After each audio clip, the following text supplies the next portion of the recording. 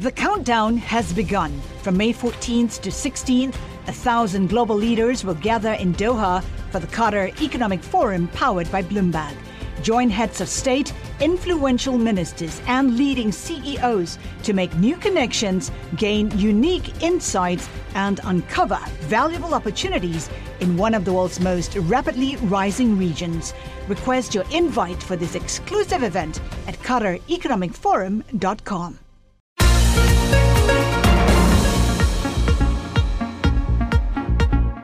Welcome to the Bloomberg P&L podcast. I'm Pim Fox, along with my co-host, Lisa Abramowitz. Each day, we bring you the most important, noteworthy, and useful interviews for you and your money, whether you're at the grocery store or the trading floor. Find the Bloomberg P&L podcast on Apple Podcasts, SoundCloud, and Bloomberg.com.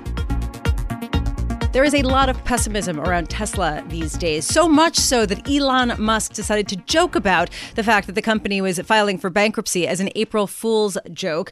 Here to talk about the bull case for Tesla is Philippe Houchois, equity analyst at Jefferies, coming to us from London.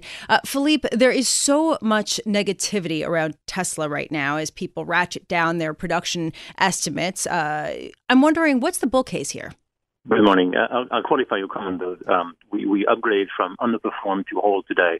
Talking about the bull case is probably a bit premature. Although we have some admiration and sympathy for what Tesla has achieved so far. Our view is mostly that a lot of the bad news have been crystallized in the share price last week and apparently today as well. And we think at this stage, the probability of management getting a bit more serious about capital structure, funding, and guidance is likely to stabilize the share price. Well, just to push back a little bit, I think that a lot of people are watching the bonds right now and watching the prices sink, basically locking Tesla out of the unsecured bond market. A lot of people believe that Tesla will have to raise equity, and I'm just wondering, if they can't raise $4 billion by the first quarter next year, their debt could easily come under more pressure. At what point, does this become a spiral? Yeah, no, absolutely. I mean, we factored in a 2.5 to 3 billion capital raise for some time, with a view that there might be a mix of equity and debt. At this stage, it seems like it could be higher than what we have in our estimates, and also very much weighted or skewed towards the equity. So the dilution impact, of course, is more severe, and raising capital in those circumstances with what's happening on the bond side isn't easy. At the same time, what we've seen before is if you raise capital in a, what we call a professional manner, that you reassure investors that you have sufficient funding, you have a plan, then you de-risk the investment profile of the company. And I think that's possibly an opportunity available to Tesla today. So we need to be aware of the risk of more capital needing to be raised. At the same time, the benefit of stabilizing the equity story in the balance sheet is not to be neglected either.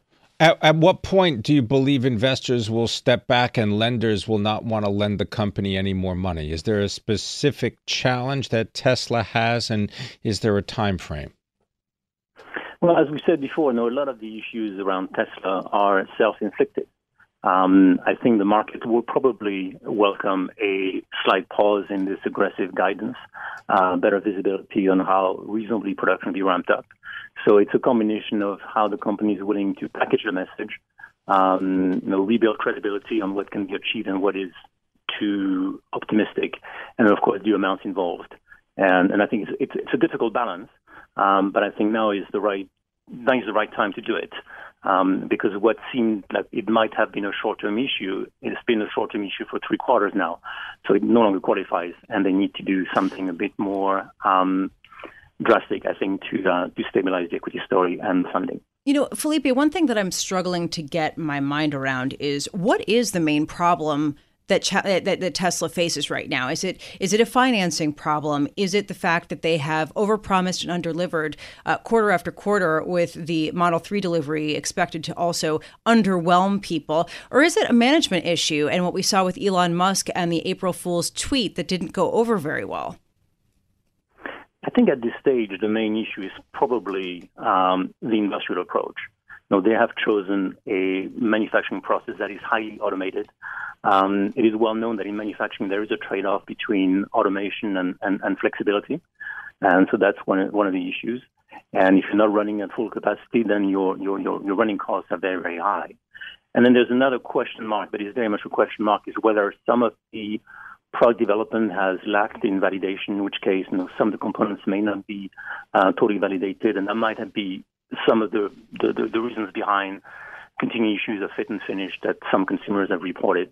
So there's uncertainty there, but certainly it seems like it's very much the consequence of excessively aggressive manufacturing decisions made by the current management. Yeah, but Felipe, it's not even just the current management. A recent review by Car and Driver magazine about the Tesla Model 3 said, quote, "It's difficult to gauge exactly how disappointing the Model 3's result is in that real-world 75-mile-per-hour highway fuel economy test. Indeed, they say that if it's a little cold outside, lop off about a third of the range. If it gets even colder, the range will be even worse." That's not a management issue. That's a technical issue.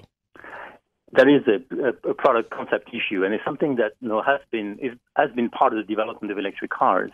And there seems to be maybe a perception among investors or customers that there can be a seamless transition away from combustion engine cars into electric cars. And the reality is still very much a technology that is under development, with disappointments along the way, as well as exciting developments in terms of driving agreement. And so I think I think there has been a lot of different opinions, some negative in some sources, more positive. I think it's very much a product that is evolving, and that may be a surprise for investors. Do you drive a Tesla? I do not.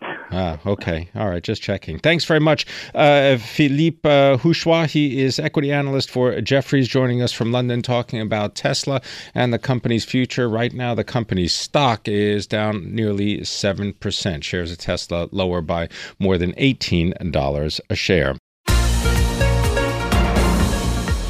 Well, China retaliated against the U.S. With $3 billion worth of goods from the U.S. getting slapped with tariffs. We're talking pork. We're talking other, perhaps ginseng, things that are pretty peripheral in size and in scope. So, the question is, are markets missing the real show with the China-U.S. standoff? And is it more severe than perhaps some people are counting on?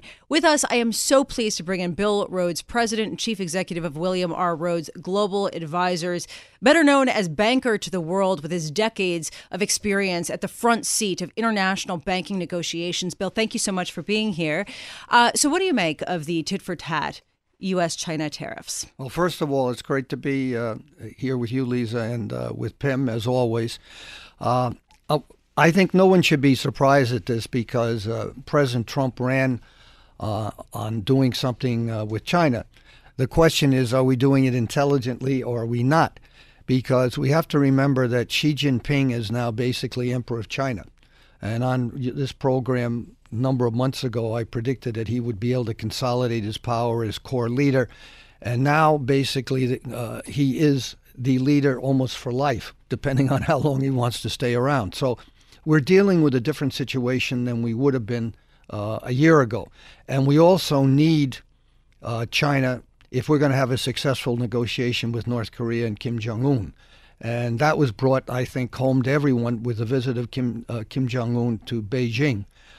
So whether we like it or not, we can't just talk about trade with China. We also have to be very cognizant that without China's support, where 90% of their petroleum and energy comes from China, we won't have a happy outcome in that negotiation. So at the end of the day, we're going to have to sit down with the Chinese and work things out. One of the major aspects also that I think needs to be worked on, has been talked about, but I haven't seen much done about, is the intellectual property area, because there's no doubt China has been very deficient in this area for quite some time, not only with American companies, but also with European companies. Well, but I guess that then I'm wondering, as I listen to you, so far markets are taking the tariff talk as more bark than bite. Do you think that they're overly sanguine based on the sort of larger picture issues that the U.S. and China are dealing with? Well, I think that you have to take these discussions on trade seriously because, we've been looking, particularly in the high-tech area, we've been looking at China as the market of the future. Whether it be Apple, Qualcomm, I could just run through the names, Facebook, etc. And what the Chinese are doing, and let's not forget where Alibaba's come in 10 years. And Tencent, I mean, nobody heard of Alibaba 10 years ago. So there's a lot at stake here. The Qualcomm situation in particular, they've held up this merger, approval for Qualcomm, which is key for them now that the Broadcom deal has fallen apart. And their attitude is, well, we want to take more time to look at it, which is basically saying if we can work some other deals on some other things, we'll approve it. So we've got a lot at stake here. And instead of having a talk with Mr. Putin, I think maybe our president ought to be sitting down with Xi Jinping on all of these issues, because I think that's much more important for the United States than sitting down with Putin at this stage of the game, although I'm sure Mr. Putin is very happy that the president called him and said, let's talk. I think our major concern should be China in all of these areas. Bill Rhodes, in January, you penned an op-ed piece, and you've put your pen to paper many times, the book Banker to the World. What did you say in that op-ed piece, and maybe you could just reiterate it for people? Thank you for mentioning that, Pim. I basically predicted that we would have a correction of 10 to 20%. I guess the low point was 12, and we'd have a lot of volatility, which certainly is happening because there are so many uncertainties, including the ones that Lisa and I had just been talking about. And I think also one of the things that a lot of people have not taken seriously is we've had so much liquidity pumped in the markets by the major central banks of the world, and we've had this tremendous reach and search for yield. And eventually that's going to come home and bite you.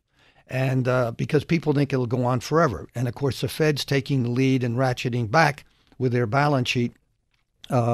It's not just raising interest rates, which everyone seems to, think is a major preoccupation for the future, which is important. But I got to tell you, maybe just as important and more important is we're reducing that balance sheet, the quantitative easing.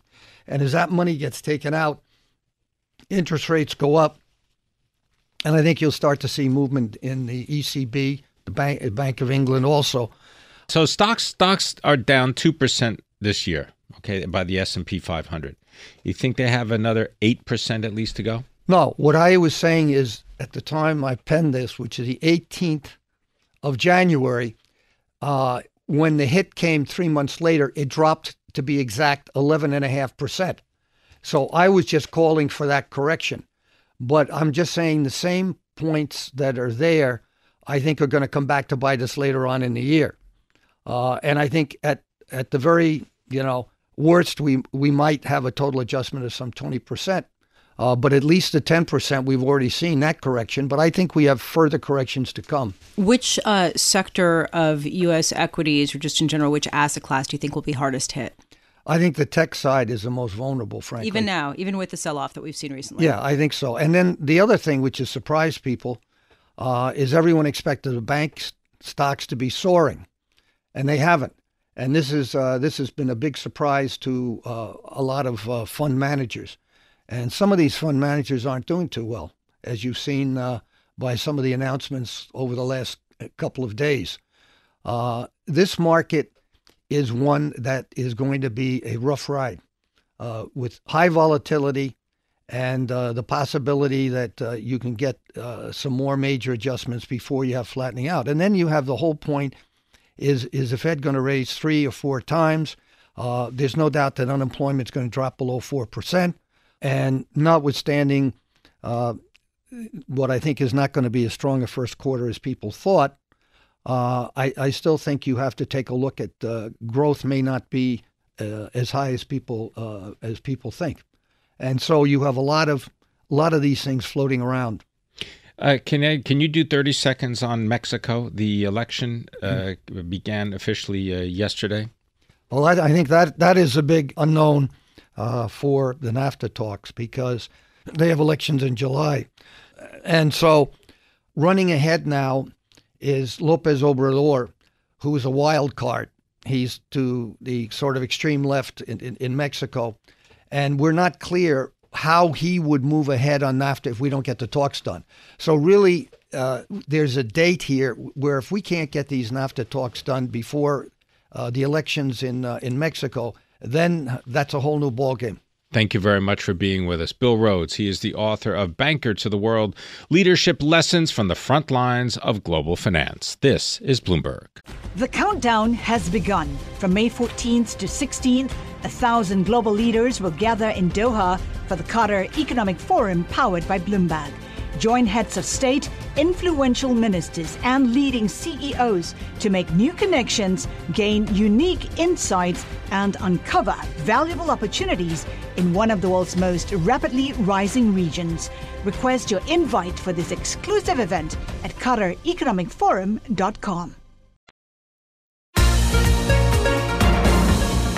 Humana and Walmart, a marriage made in heaven? Well, perhaps. Here to join us and discuss this potential tie-up is Max Neeson, biotech, pharma, and healthcare columnist, and Tara LaChapelle, deals columnist, both of Bloomberg Gadfly. They both write fabulous columns. Read them. Tara, I want to start with you because you cover the M&A market on a more broad level, and I'm wondering how concentrated has the healthcare-specific deals been? I mean, in other words, how massive has the wave been this year? I want to set this up that way. Yeah, I mean, it started with CVS Aetna back in December, a really surprising deal. It makes sense for strategic reasons, which we've been writing, but the finances are what's so jarring. And now that we're seeing other companies explore similar, really large mega deals, a lot of debt involved, it's a little bit of cause for concern. You know, you have to question what is behind this M&A wave, and in the end, is it going to be better for shareholders and for these companies? So, Max, that raises the question of Humana and Walmart. And, you know, I pose that to you. Do you think that this deal makes sense? I think it does in a number of different ways. For one, Humana is pretty heavily concentrated on the Medicare market. That's a good overlap with kind of Walmart's core customer base. They already have a partnership for Medicare prescription drug programs, so they know how to work with each other. And Walmart, anything they can do to kind of drive store traffic, whether it's by driving Humana enrollees to clinics or making sure they use their pharmacies, building their pharmacy business, that's all to their benefit. The question is, whether they can actually drive the full amount of that benefit, considering their kind of relative lack of experience in healthcare and in managing enrollee health. And also the fact that, as Tara mentioned, this is, the third in a line of deals. And these deals themselves come on the heels of, United Health having spent almost a decade kind of following this integrated insurer-provider model. So everyone's sort of playing catch up, and it's a question if they'll all be able to do it well and do it profitably at the same time. Max, am I just sort of getting stuck on this idea that this is not a healthcare company? Humana is an insurance company.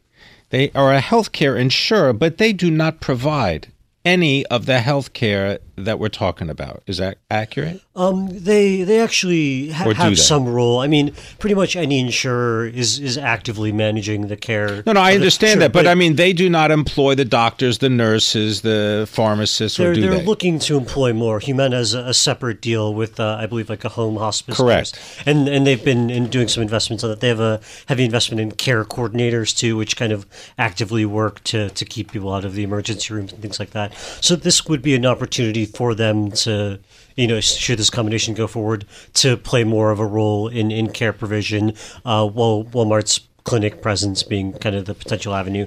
You'd imagine they'd invest heavily in that if they go through with this deal. Tara, I'm struck by the fact that Walmart shares are down more than 3%, while Humana shares are up more than 5%. The market seems to be judging this as a boon for Humana and a possible bust for Walmart.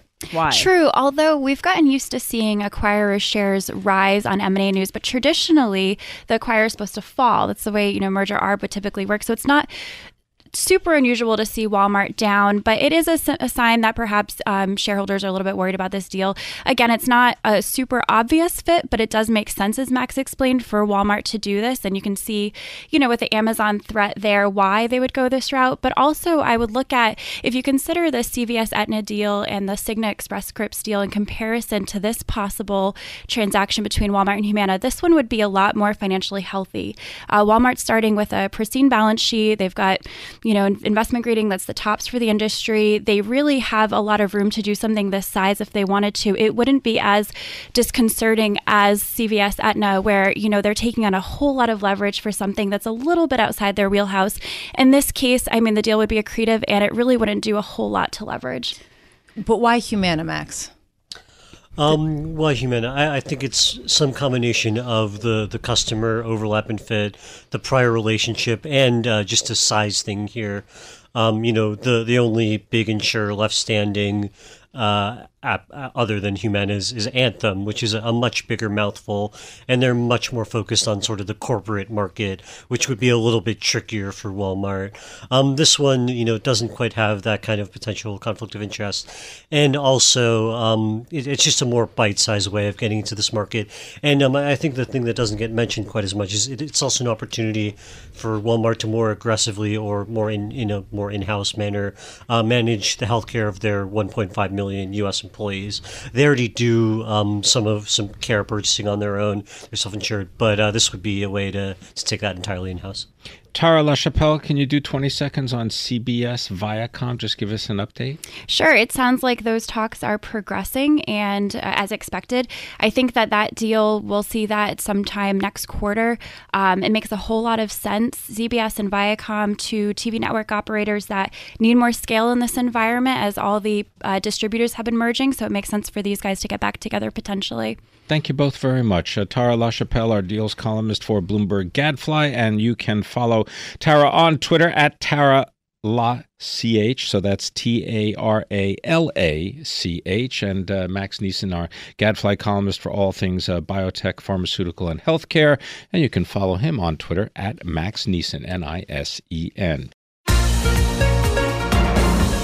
I've already had 3 cups of coffee today, and I'm a little bit concerned about what that might mean for my body, not only just with respect to being too hyped up, but perhaps what it has to do with cancer. Here to discuss this issue, Jennifer Bertashis. She covers the U.S. retail sector with staples and restaurants being her focus for Bloomberg Intelligence.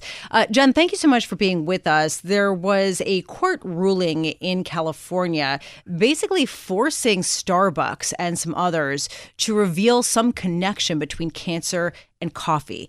Please explain. Good morning, and thanks for having me. So yes, there was a lawsuit that was filed by a nonprofit organization, the Council for Education and Research on Toxins, and a judgment was given earlier this week from the Superior Court judge, who ruled that these coffee companies and other retailers that sell coffee in their stores may have to show or disclose that there's a potential cancer risk from one of the chemicals that is a byproduct of the roasting process in coffee, and that's the chemical acrylamide. So is this something that would actually have an effect on Starbucks' roasting process? I mean, could they switch to something else? Actually, it's a chemical process that happens when beans are roasted.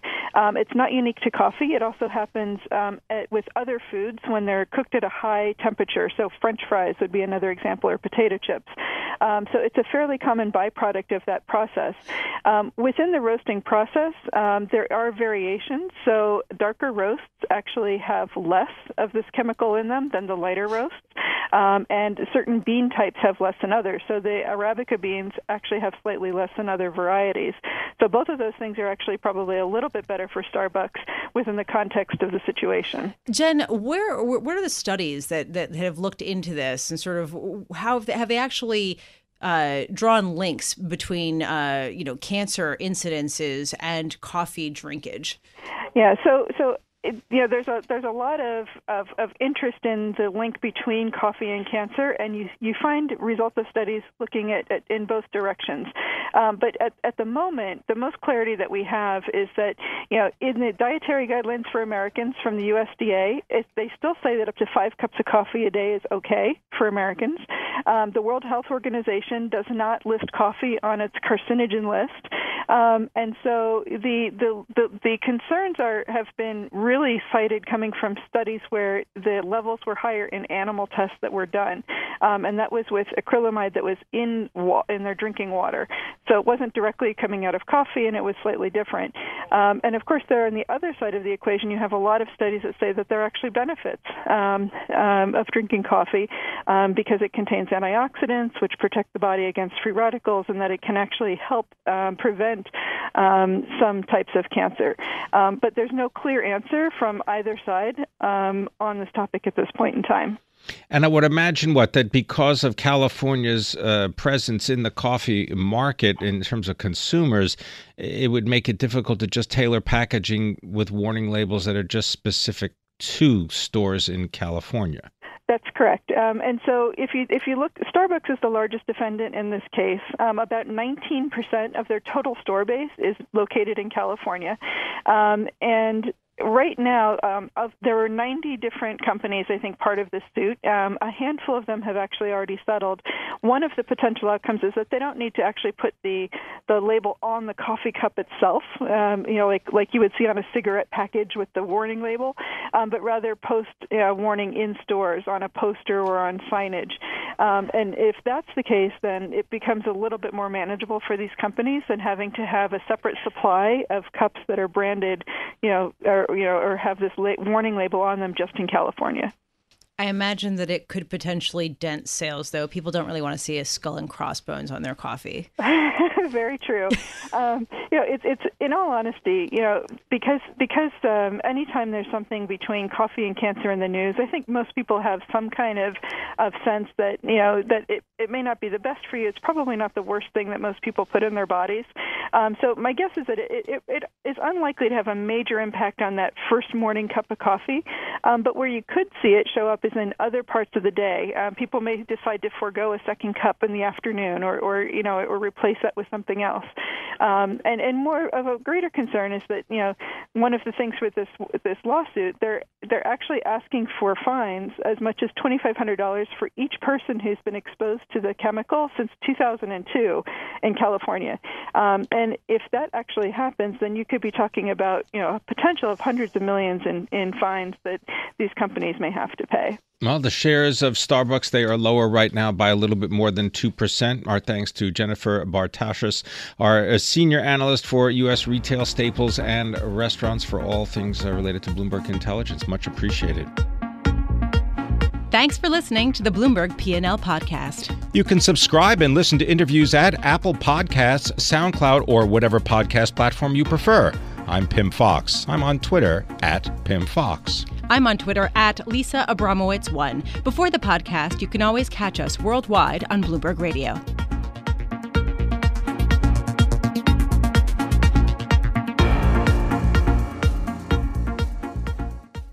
The countdown has begun. This May, 1,000 global leaders will gather in Doha for the Qatar Economic Forum powered by Bloomberg, held in conjunction with our official partners, the Qatar Ministry of Commerce and Industry and Media City Qatar, and premier sponsor QNB. Join heads of state, influential ministers, and leading CEOs to make new connections and gain unique insights. Learn more at QatarEconomicForum.com.